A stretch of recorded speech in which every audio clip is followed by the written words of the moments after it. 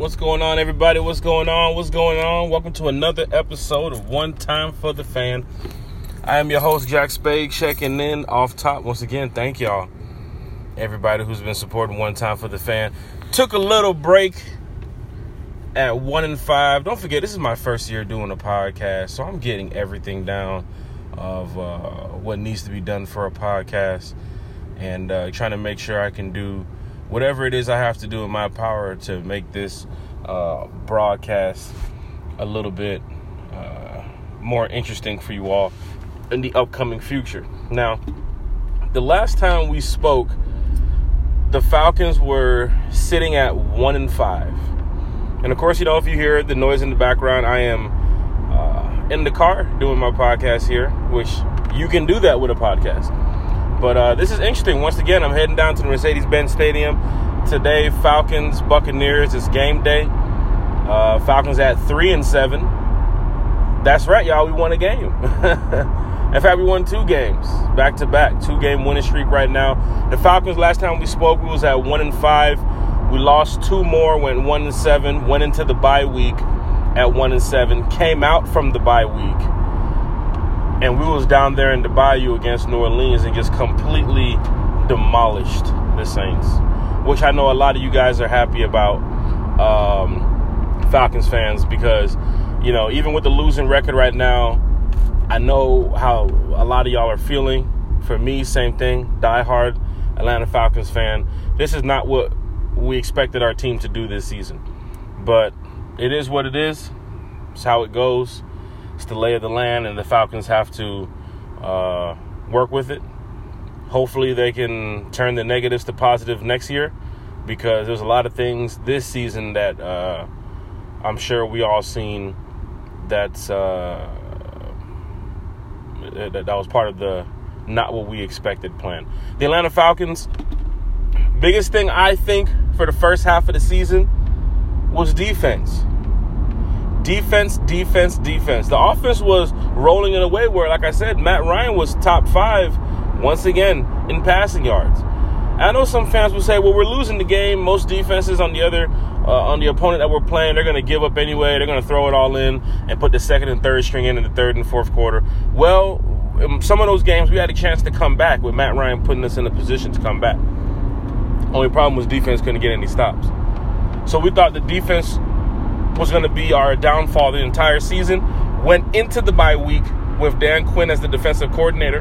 Came out of the bye week with Jeff Ulbrich and Raheem Morris helping out with roles in the defensive coordinator. A lot of changes went on in the coaches' side of things, with linebackers coaches being put in this position and DB coaches going back to, it's a lot that was being taken place during the bye week. And you would think the Falcons would get rid of players. Sorry, I have a little cold here. You would think the Falcons would get rid of players or get rid of coaches, use a scapegoat. But no, the Atlanta Falcons simply made some coaching adjustments, and whatever that coaching adjustment was, that was a major move. I mean, Jeff Ulbrich and Raheem Morris now doing more on the defensive side of the ball with the play calling, but also working with the defense too as well. Of course, Raheem Morris was the DB's coach before.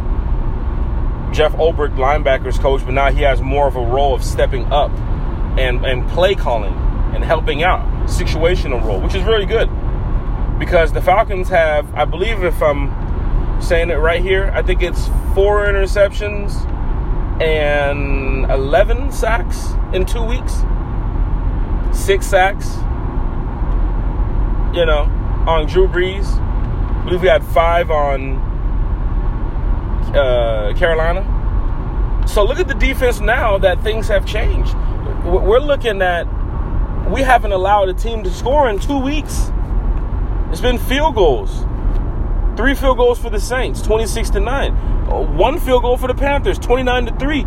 All you Panther fans talk about 28-3, what happened to us in the Super Bowl, 29-3, Carolina. Come back from that.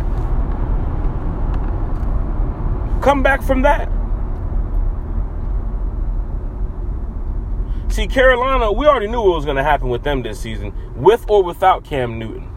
The team is trash.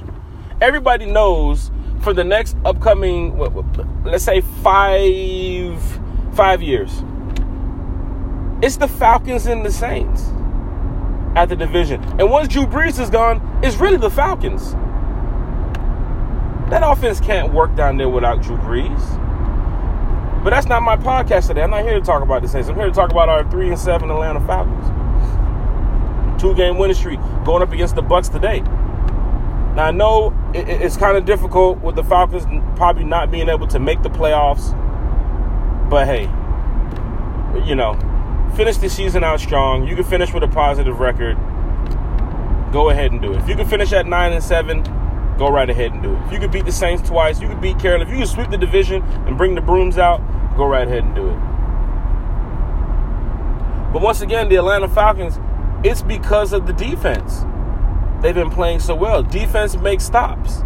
Puts their offense in a position to where if the score is, 3-0, and the defense goes to make a stop, similar to the Saints game. Score was 3-0. We went out there. We made a stop. We put the ball back in Matt Ryan's hands. We score. Score is 10-0. You know what I'm saying? The defense has to make a stop. Defense makes stops. Offense can go out there and get things clicking. I know the offense won't score on every possession, but at least it looks good that your defense made a stop. You brought the punter out, 3-and-out. Right? So, with the Atlanta Falcons, they have a lot to look forward to going into these next few weeks because even though you had a losing record, you're trying to get out of that funk that you was already in. That nasty stench of losses that you've had over almost a month and a half span. There's on a 6-game losing streak. I've been a Falcon fan a long time, but come on, a 6-game losing streak, Atlanta Falcons? We're not Carolina.